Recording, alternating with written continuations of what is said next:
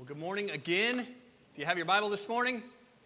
Yes. If you do, turn to Romans chapter 16. If you don't, grab one from the pew rack right there in front of you and turn it to Romans chapter 16. We want to engage God's Word together this morning, asking Him to speak with power and authority to us in it. Last week, a guy stopped me after the service and he said, Chris, I got to be honest with you. When I turned in my Bible to Romans 16 where you're going to preach and saw those 26 names, I thought, oh boy, it's going to be a long day. And he said, but it was good, and there was much for me to learn there, and I hope that we're learning that. I hope that we're seeing that no matter where we turn in the Scriptures, no matter what passage we turn to, there is much for us to learn, there is much for us to see. We really do believe that all Scripture is inspired by God and profitable to us, right? Not just parts of it, not just the easy parts of it, but all of it is inspired by God and profitable to us. Well, over the last couple of weeks, we've been studying the section of Romans that is really Paul's greetings to the church at Rome.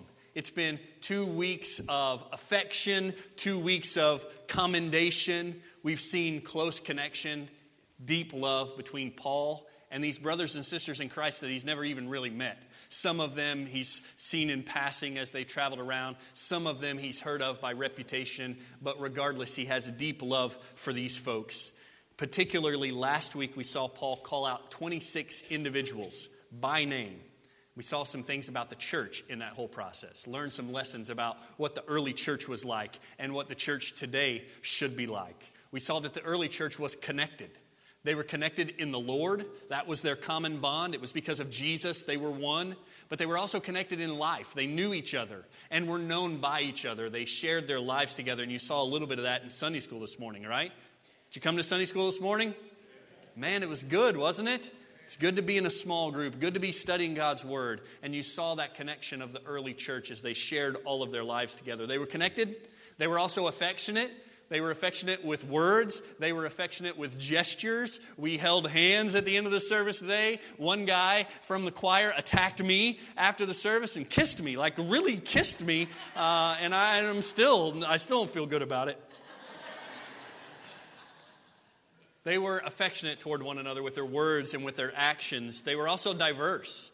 It was a diverse group of people, diverse in race, diverse in rank, diverse in gender. We saw that nearly a third of the people mentioned in these 26 names were women.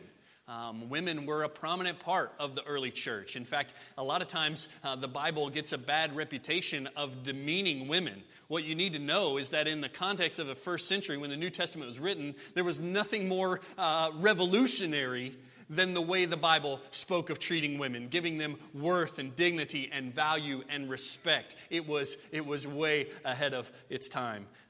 And God's plan is always good. So it was a connected group, an affectionate group, a diverse group. And in the midst of all those differences, it was a united group. Man, they were different, multicolored, multi-ethnic, multi-language, multiple backgrounds, and yet one body. Because the gospel breaks down dividing walls. It breaks down barrier walls, not just between us and the Lord vertically, but between us and our neighbor horizontally. That means we can get together with folks who have radically different backgrounds, and we can sing, hallelujah, what a Savior. He's not just my Savior, He's our Savior, right?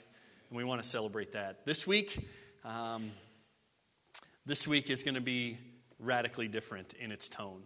So far, what we've seen over the last few weeks has been light, it's been happy, it's been encouraging, and all that changes today, and it changes very abruptly. In fact, the change of tone and content is so abrupt, there are some scholars who believe that what we're going to look at today was not originally part of Romans, that it was added later on to the letter just because it sounds so different. And I don't agree with those guys.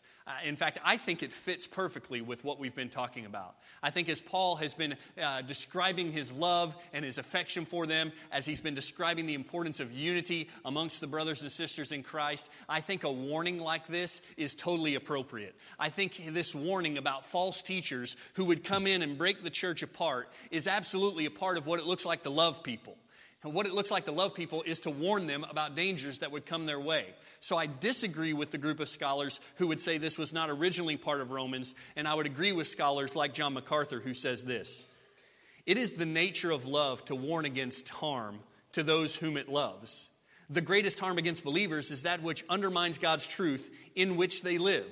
Love is ready to forgive all evil, but it does not condone or ignore evil, especially in the church. I'll say that again, that's good.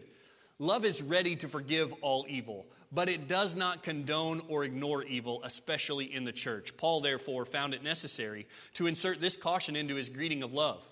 To truly love someone is to strive for what is good for them and to oppose whatever harms them. That is true of husbands and wives' love for each other, of parents for their children, of pastors for their congregations, and of believers for all believers. So this warning, and it's going to be harsh. He's going to say, keep your eye on them and stay away from them. They only care about their bellies, and they're going to tear you up. That is an act of love, to say, you need to watch out for some people. You need to be careful of them, and you need to stay away from them, is a gesture of love, and we want to go down that road today. So today, we'll see this strong word of warning to the church about false prophets, false teachers, whatever you want to call them, and the trouble that they can cause. And this is found in Romans chapter 16, verses 17 to 20. So let's read that together. This is what the Lord's word says. Now I urge you, brethren, keep your eye on those who cause dissensions and hindrances contrary to the teaching which you have learned, and turn away from them. For such men are slaves, not of the Lord Christ, but of their own appetites, and by their smooth and flattering speech they deceive the hearts of the unsuspecting. For the report of your obedience has reached to all. Therefore I am rejoicing over you. But I want you to be wise in what is good and innocent in what is evil. The God of peace will soon crush Satan under your feet. The grace of our Lord Jesus be with you. Let's pray together. God, we recognize the dangers all around us. We recognize that there are opponents to your gospel. And we recognize there are those who would pervert the truth and twist it slightly, infest and invade the church, and lead many astray. God, thank you for warning us about this. Thank you for giving us your word as the standard of matters of faith and practice against which we can weigh everything that we hear from a preacher, from a neighbor, from a teacher, to see if it's true or not. God, we want to be diligent students of your word. We want to know the truth so that we can see the lie for what it is when it comes, so that we can see the error when it comes our way, so that we can keep an eye on those false teachers and stay away from them. So God, I pray that you'll speak to us from your word, that you'll teach us, that you'll grow us in understanding so that we can walk and live for you in all of our lives. In Christ's name we pray. Amen. Amen. A scholar named F.F. Bruce notes that this is really the final exhortation of Romans. We've seen lots of calls to action. We've seen lots of commands, especially in the second half of the book. And this is really the last one. This is the last time Paul is going to say, here's what I want you to do. Here's the action steps you need to take. And so before we get into talking about what those action steps are, I want us to focus some attention on who it is that has caused Paul to give those kind of commands. What is the problem that it has arisen or is arising or will arise in the church at Rome that would cause Paul to say, you need to keep your eye on those folks and you need to stay away from them because they're causing all kinds of problems. So I want us to look for a little while about who are, as the text says, those who cause dissensions and hindrances contrary to the teaching which you have heard. That's in the middle of verse 17 if you want to look at it. Well, these guys are essentially false teachers. They're essentially false teachers. You could label them as false prophets. Really, the Bible uses that phraseology interchangeably. And we don't know exactly what is the content of their error. We don't know what kind of false teaching the people are encountering in Rome. There's one group of scholars who say that these guys who are the false teachers who are coming to Rome really are like the Judaizers we read about in Galatians. In Galatians, there seemed to be a group of people who have come into the church after Paul preached the gospel there, a gospel of grace alone, through faith alone, in Christ alone. Another group of people come in and they say, oh yeah, well, it's not really grace alone. It's grace and works that leads to salvation. You see, it's not just by grace through faith in Jesus Christ we're saved. We need grace, we need faith, we need Jesus, but we also need circumcision. We also need dietary laws. We also need all these rules and regulations about Sabbaths and holidays and festivals. And so Paul says to the church at Galatia, he says, listen, I can't believe you guys are so quickly forsaking the true gospel for a message that is not the gospel at all. It is not good news if someone comes in and says you need Jesus and something else in order to be saved. That's bad news, because the good news of the gospel is you only need Jesus to be saved. Oh man, that's what we want to hear. That's what we want to celebrate, that Jesus alone provides us salvation. And so there's some people that think that what the church at Rome is dealing with is like that they're Judaizers who are coming in and saying you need Jesus and a bunch of rules in order to be saved. There are other people who are on the far other end of the spectrum who say these false teachers in Rome, they're not rule keepers, they're rule breakers. They are antinomian libertines who say, you got Jesus, do whatever you want. Live however you want. Drink whatever you want. Eat whatever you want. Sleep with whoever you want. Go wherever you want. You catch where I'm going with this? There are some people who think that the false teachers are those who are too restrictive. And then there are other people who think that the false teachers are too full of liberty. And some of that comes from the way we read Romans chapter 14 and Paul dealing with kind of those ends of the spectrum. Here's the point, I think.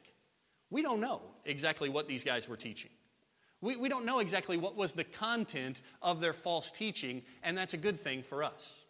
It's a good thing that we don't nail down exactly what their problem was, because then we're able to take the principles and we're able to apply them to any and all false teachers today. So it's not as if we knew they were Judaizers, we would say, well, this is how you deal with Judaizers. And if we knew they were libertines, then we would say, this is how you deal with antinomian libertines. But because we don't know who they are, we can say these principles are applicable to all kinds of false teachers, no matter what the content of their false teaching is. Does that make sense? So there's a little more universal application as we study this text today. All right? Jesus, in his ministry, talked about false teachers. There's not a new warning. It's something that's consistent throughout the New Testament. Jesus says this in Matthew chapter 7, verse 15 and 16. He says, beware of the false prophets who come to you in sheep's clothing, but inwardly are ravenous wolves. What a picture, right? He says, beware of the false prophets because they're like this. They're like a wolf that comes in. He's dressed in sheep's clothes, but inwardly he's a wolf. And not just a wolf, a hungry wolf, right? That's a pretty vivid picture of what a false prophet or a false teacher is. He goes on to say, you will know them by their fruits. Grapes are not gathered from thorn bushes, nor figs from thistles, are they? He says, this is real. There are going to be people that come into the church and they may look like a sheep. They may look like one of you because they're dressed up like that. But inside, deep inside, they're a wolf. And a hungry wolf. Paul talks about it to the elders of the church in Ephesus in Acts chapter 20. He's set up shop there for 3 years. He's preached the gospel to them. And as he gets ready to leave, this is what he says. Acts chapter 20, verse 27. He says, for I did not shrink from declaring to you the whole purpose of God. Be on your guard for yourselves and for all the flock, among which the Holy Spirit has made you overseers, to shepherd the church of God, which he purchased with his own blood. I know that after my departure, savage wolves will come in among you, not sparing the flock. And from among your own selves men will arise, speaking perverse things to draw away the disciples after them. Therefore be on the alert, remembering that night and day, for a period of 3 years, I did not cease to admonish each one of you with tears. And now I commend you to God and to the word of his grace, which is able to build you up and to give you the inheritance among those who are sanctified. You catch that?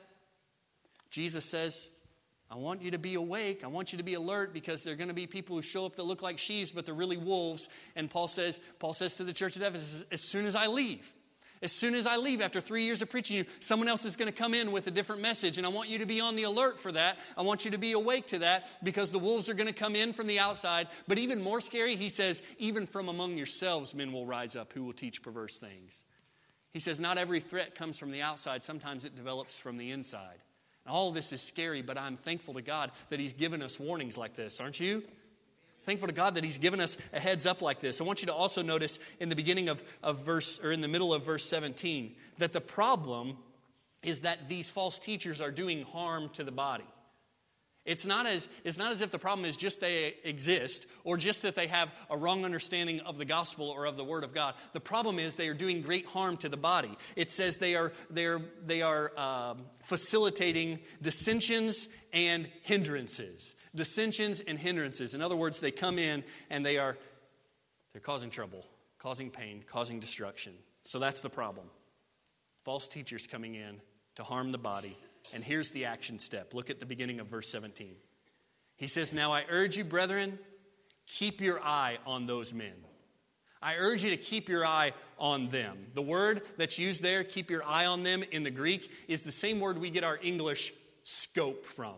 Microscope or telescope or just any kind of scope, right? It's this picture of not just seeing something, but really examining it closely. It's to look at with care, to examine fully, to scrutinize intensely.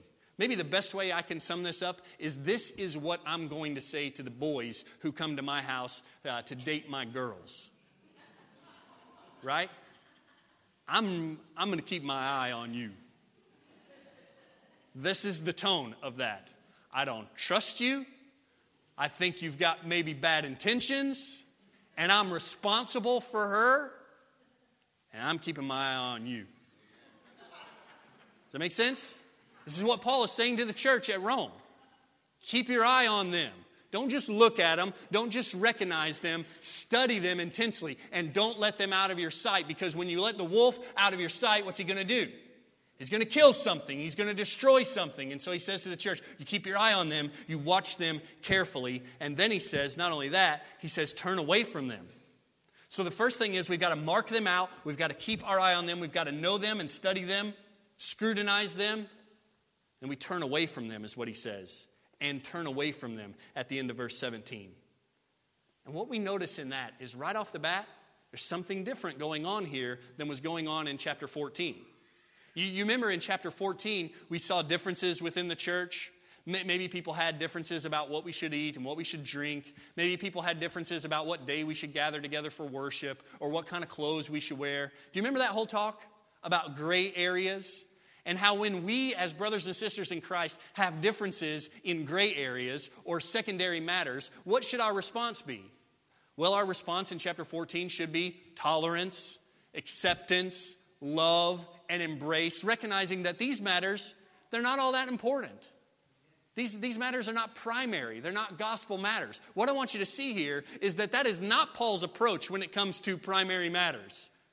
In chapter 14, we're dealing with secondary matters. We're dealing with gray areas. In chapter 16, when it comes to these false teachers, we're talking about essential, central gospel truths. And he says, when someone comes in and there's a difference in that, you keep your eye on them and you stay away from them. It's not a message of tolerance. It's not a message of acceptance. It's not a message of patience. It is a message, as one scholar says, you mark out the heretics, and the heretics are to be spurned. Spurned. Not burned, necessarily. That's happened in the history of the church. But spurned. We don't toy with the heretics. Because remember, the picture that Jesus paints is, they're a wolf. Dressed like a sheep. And if you're a good shepherd and you know there's a wolf running around amongst your flock, what do? You try to make friends with it? Pet it? Feed it? No. You might kill it, run it off. You recognize it as a danger, and that's what Paul is doing here. He's saying, listen, guys, I want you to be on the alert. I want you to look out. There are men, he says in verse 17, keep your eye on those who cause dissensions and hindrances contrary to the teaching which you learned. Turn away from them. Turn away from them. So now, having identified these people and having identified the call to action, keep your eye on them and stay away from them, he gives us a little more information about how they operate. Look at verse 18. He says, for such men are slaves, not of the Lord Christ, but of their own appetites. It seems that these false teachers, who are wolves in sheep's clothing, really only care about themselves.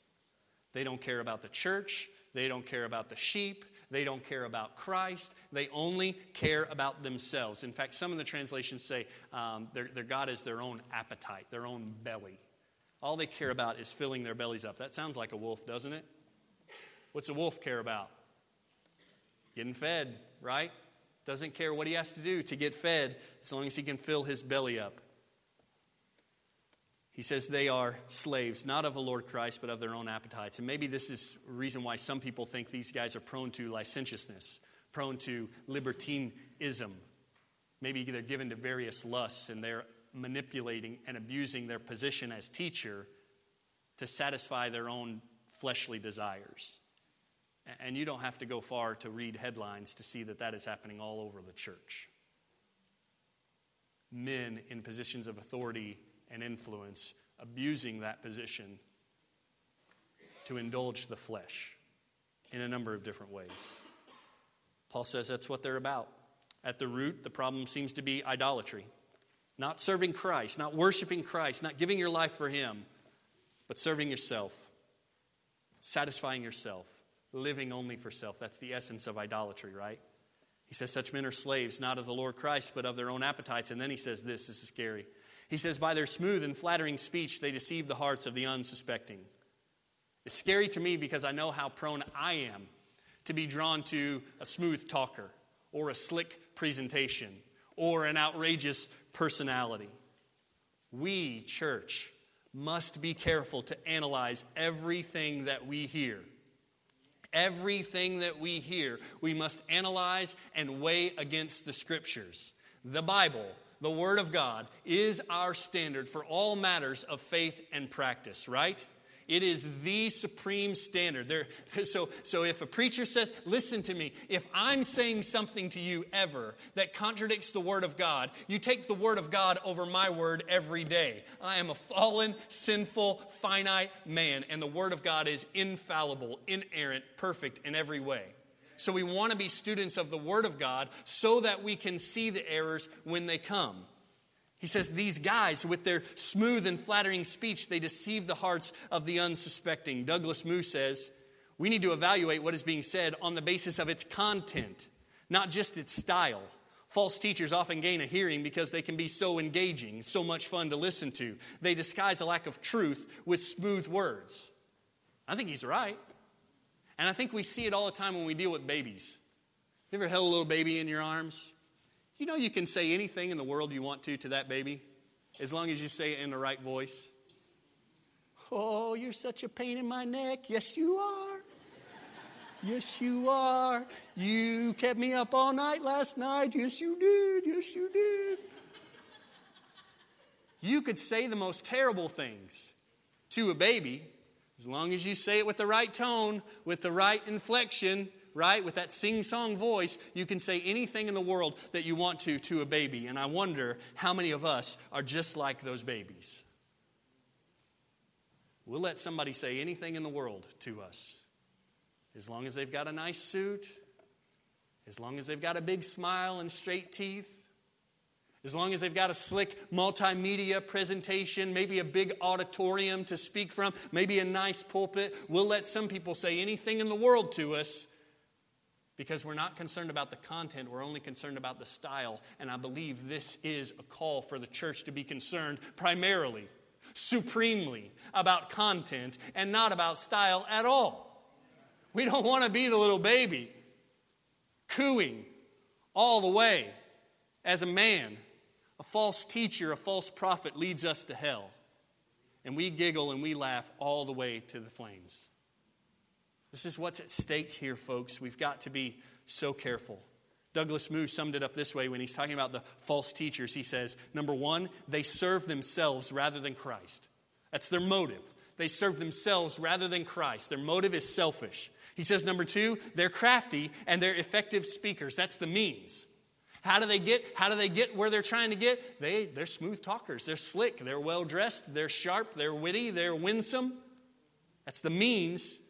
And then he says, number three, they create divisions in the church. That's the result. What's the end they're looking for? Fill up their own bellies, tear down the church. How do they get there? Smooth talking. So how do we avoid that? How do we avoid getting caught in that trap? Well, I'm going to tell you later on that we need to be experts in the Word of God. We need to be experts in the Word of God. We need to be familiar with God's Word so that we can spot the lies when they come our way. Verse 19. Paul shifts gears a little bit and gives them some encouragement as they brace themselves for the onslaught of these wolves, as they ready themselves for the attack. He says, I want to encourage you a little bit. Verse 19, the report of your obedience has reached to all. Therefore, I'm rejoicing over you. Right? That's a good word, right? I'm hearing about your obedience. I'm hearing that you're staying on the right track. I'm hearing good things about you, but I want you to be wise in what is good and innocent in what is evil. You're on the right track, but I want you to stay on the right track. I want you to be wise about things that are good. I want you to be experts in good, and I want you to be innocent. I want you to be babies when it comes to evil.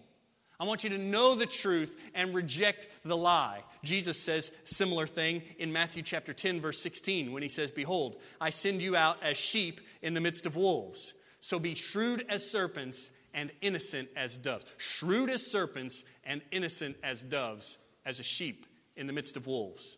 Paul says something similar to the church in Corinth. In 1 Corinthians chapter 14, he says, Brethren, do not be children in your thinking. In other words, grow up a little bit. Don't be the baby who only cares about the tone. He says, do not be children in your thinking, yet in evil be infants, but in your thinking be mature. That's what I want to call us to. I want to call us to mature thinking. I want to call us to deep thinking. And I want to give a word of encouragement that you're doing that. I mean, we're 2 years into a study of Romans. We've looked through a microscope at so much of the gospel in Romans, and you've stuck with it. It hasn't been an easy study. It hasn't been a light study. It hasn't been slick words. It's been simply the Word of God. And you've looked at it and you've examined it closely, and I think you are therefore more equipped to deal with the false teachers when they knock on your door with magazines, when they knock on your door with all kinds of materials to present, when they knock on your door and say, do you have a minute to talk about Jesus? Your answer needs to be, yeah. What do you want to know about him? Boom. Right? You got a minute to talk about Jesus? I have all day to talk about Jesus. What would you like to know about him? We want to be ready for those things, right? Look at verse 20. This is so good too. Not only do we have a little bit of encouragement as they brace themselves for the attack, we've got a promise and a prophecy that in the end, the Lord wins, and because we are his, we win. Look what he says in verse 20. The God of peace will soon crush Satan under your feet. One of my favorite phrases lately, and I want to keep this in my mind all the time, is that it won't always be like this. This has been a hard week. This has been a hard week for a lot of people in Harrisburg. I've gotten some strange phone calls this week. Some suffering and some situations that they don't teach us about in school. It's been a hard week, and I want to hang on to the fact that it won't always be like this. There is coming a day when there will be no more sickness and no more pain and no more suffering and no more sin. It won't always be like this, and I want to remember that, and that's part of what Paul is doing here at the end of this. When he braces them for the false teachers, he reminds them it's not always going to be like this because soon the God of peace will crush Satan under your feet. This is a reference to what scholars call the proto-evangelium, the first gospel. You know when the first gospel was preached? The very first bit of gospel was preached way back in Genesis chapter 3. In Genesis chapter 3, after Adam and Eve eat the fruit, the Lord comes back into the garden. They've committed sin. Their eyes are open. They're naked and they're ashamed and they hide from the Lord. You remember that? And the Lord comes to find them. He says, where are you? What have you done? And they have this whole exchange where Adam tries to blame the woman, right? And then goes even further and tries to blame God, the woman that you gave me. She gave me this fruit to eat. Adam's responsible. We see that all throughout Scripture. And God, in this conversation, delivers the consequences of their sin. You remember this? He talks to the man, says you'll sweat, you'll toil, the earth won't grow things like it should. You're going to really struggle forever because the curse extends even to the ground. He says to the woman, your pain's going to be multiplied in childbirth. Your relationship with your husband is going to be strained in ways that it wouldn't be apart from this. And then he looks at the serpent. You remember this? He looks at the serpent, the one who tempted Eve, Satan. He says, on your belly you'll go and you'll eat the dust of the earth. And he says, and a day is coming when you will strike the seed of the woman on the heel.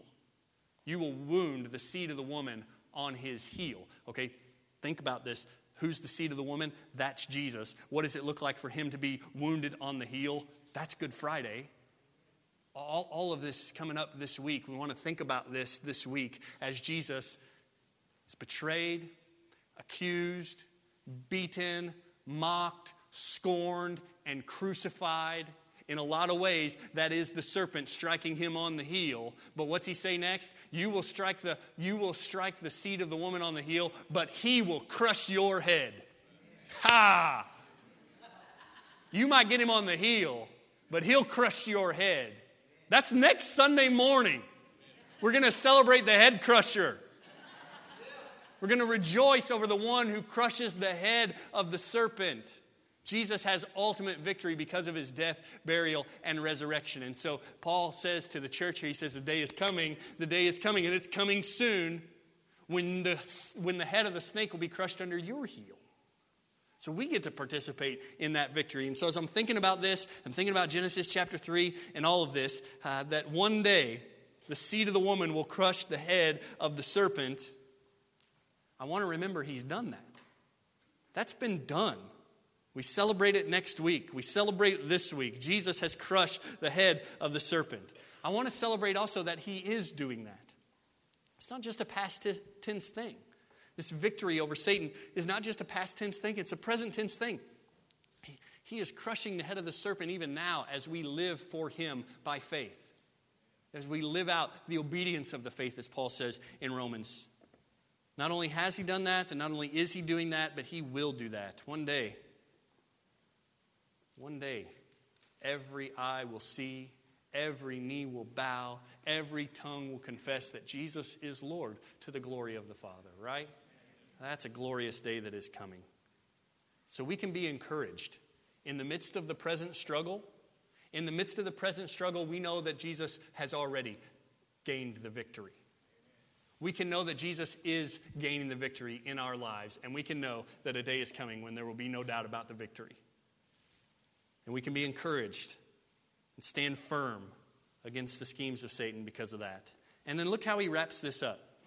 He says, not only is there a promise that the God of peace will soon crush Satan under your feet, but then he closes by saying, the grace of our Lord Jesus be with you. Grace be with you. Oh man, there's nothing I desire more for you than the grace of God in Jesus Christ. The grace of God in Jesus Christ, because I know that we're all sinners. I know that we have broken the law. We've spurned God. We have rebelled against him and opposed him. We are blasphemers and idolaters and adulterers and all number of sin. We've done it, right? And because we are sinners, we deserve death. We deserve judgment. We deserve wrath. We deserve hell because of our sin. And God would be perfectly just to give us that. That would be justice. That would be justice on display. But not only is God a God of justice, he's a God of grace. And so he sent his son, who was without sin, to come and live amongst us and live a perfect life. And not only to live, but to die. And not just to die, but to die as a sacrifice, a substitutionary sacrifice for us. That is, the one who knew no sin became sin for us. He took our sin upon his shoulders and suffered the wrath and the judgment and the death and the hell that we deserve. And not only did he experience that, not only did he die, they buried him, and on the third day, he rose again in victory over sin and death and hell, and offers us life. He offers us life. Not by earning it, not by doing, not by striving, but by trusting, by believing, by depending on him. How are you saved? We're saved by grace alone, through faith alone, in Christ alone. Therefore, repent of your sins and believe in Jesus Christ and be saved. Grace to you. And grace is only available through the gospel of Jesus Christ. 2 applications today, then we're done. Number 1. False teachers are out there. Maybe they're even in here. False teachers are real, and they are really dangerous. False teachers are real, and they're really dangerous. Therefore, be alert. Wake up. Have your eyes open. False teachers that are on the outside are easy to spot. Sometimes when we think of false teachers, we think of people who have an entirely different worldview. People who adhere to an entirely different religion. We think about Buddhists, or we think about Muslims, or we think about some other group. And yeah, we could label them as false teachers, but they're easy to spot. And so to speak, the battle lines are clearly drawn with them.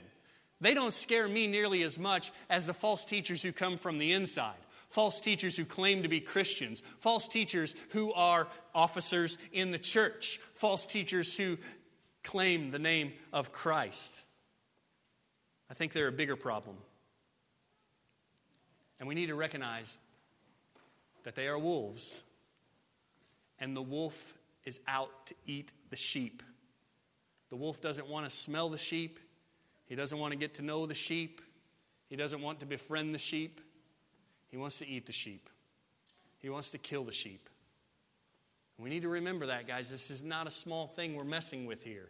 This is not a simple, easy, nice thing we're messing with here. It's very dangerous. So false teachers are not to be toyed with. Listen to what Paul tells the church at Corinth about false teachers. He says, for such men, this is chapter 11, for such men are false apostles, deceitful workers, disguising themselves as apostles of Christ. Disguising themselves as apostles of Christ. No wonder. For even Satan disguises himself as an angel of light. Therefore, it's not surprising if his servants also disguise themselves as servants of righteousness. You catch that? He says, you know what Satan does? You know what Satan does when he comes to tempt you? Does he look like a big, nasty, scary monster? No. He looks like your best friend, right? He's not offering something to you that seems like poison, that smells like poison and tastes like poison. No, he offers you something sweet. Something that's a delight to the eyes. Something that would fill up your belly. He says, no wonder the false prophets come in claiming to be servants of righteousness. No wonder they come in claiming to be servants of light. That's the way Satan does, and they are simply instruments of Satan. Do you catch that? That the false teachers, the false prophets are simply instruments of Satan and following his MO. So what I want you to see is that false teachers are there. They're here. They're real. They're really dangerous. So we've got to be awake and we've got to be alert. And they may come knock on your door this afternoon. They may be sitting at your table at lunch. Be awake and be alert. And in order to know them, this is application number 2, we must know the Word of God. We must know the Word of God in order to be able to spot the false teachers. I feel like a lot of us in this church, in this town, are sitting ducks for the false teachers. We are easy prey for the false teachers because we have not done any hard work to know the Scriptures. We don't want to do any hard work to know the Scriptures. We are content to sit back and simply let someone else spoon feed us what we need to know. This scares me. This scares me in my role. That so many of you are perfectly content to just sit back and take whatever I feed you week in and week out. Hey, we trust Chris. We know Chris. He feeds us and we just eat it up. My fear is that posture is dangerous because what happens when someone else comes along, or what happens if, God forbid it, but what happens if I go astray or someone else comes along with a better spoon, with a tastier potion? And you're in this posture where you've just become prone to just sit back and say, whatever you feed me, I'll eat it. You're slick, you're smart, you're kind, you're happy. Just feed me. And what if all the while you just take in poison from someone else? Guys, we've got to be active in our listening. We are responsible not just for what we teach, but for what we are taught. All of us are. We've got to be active in our listening, constantly weighing what we hear from anyone. What you hear from your mom needs to be weighed against the Scriptures. What you hear from your grandma needs to be weighed against the Scriptures. What you hear from me week in and week out, you need to be asking yourself, is this what the Bible says? Is this what the Bible says, or is this just Chris talking? You need to be weighing all of it against the Scriptures. We need to be more like the church at Berea. In Acts chapter 17, it says, now these from Berea were more noble-minded than those in Thessalonica. I want you to be noble-minded. Listen to this. He says, they were more noble-minded than those at Thessalonica, for they received the word with great eagerness, examining the Scriptures daily to see whether these things were so. I want you to be like that. I want to be like that. I want to receive the word of God with all eagerness. When someone stands up to preach, I want to say, all right, I want to hear, I want to hear, I want to hear. And then I want to receive it, and I want to go straight back to the book and say, does it line up? Does it line up? I know the guy. I know his life. But does his word line up with God's word? Because that is ultimately the standard. So we need to be like them. We need to know the word of God in order to be able to spot the false teachers when they come our way. John Stott gives 3 tests that will help us weigh the teaching. 3 simple tests. 1 is biblical. 1 is Christological. That's a big word, but I'll explain it in a minute. And 1 is moral. Biblical, Christological, and moral. 3 questions that we need to ask ourselves when we hear someone teaching. Number 1, does it agree with Scripture? That's the biggest question. I could stand up here today, tell you stories, recite poems, do illustrations. The question is, does it agree with Scripture? One of my favorite preachers says, I could care less about what you think or how you feel or about something you've seen in a bathroom in a vision. I want to know what the Word of God says about it. Oh, let us be that kind of people. Does it agree with Scripture? Number 2, Christological test. Does it glorify the Lord Christ? Is it about His glory? Or is the guy standing up talking, or the guy sitting down at your table teaching, all about himself? Is it about Christ, or is it about the messenger? Does it agree with Scripture? Does it glorify Christ? The 3rd test is moral. Does it promote goodness and not evil? Does it promote goodness and godliness, or does it promote selfishness and lust?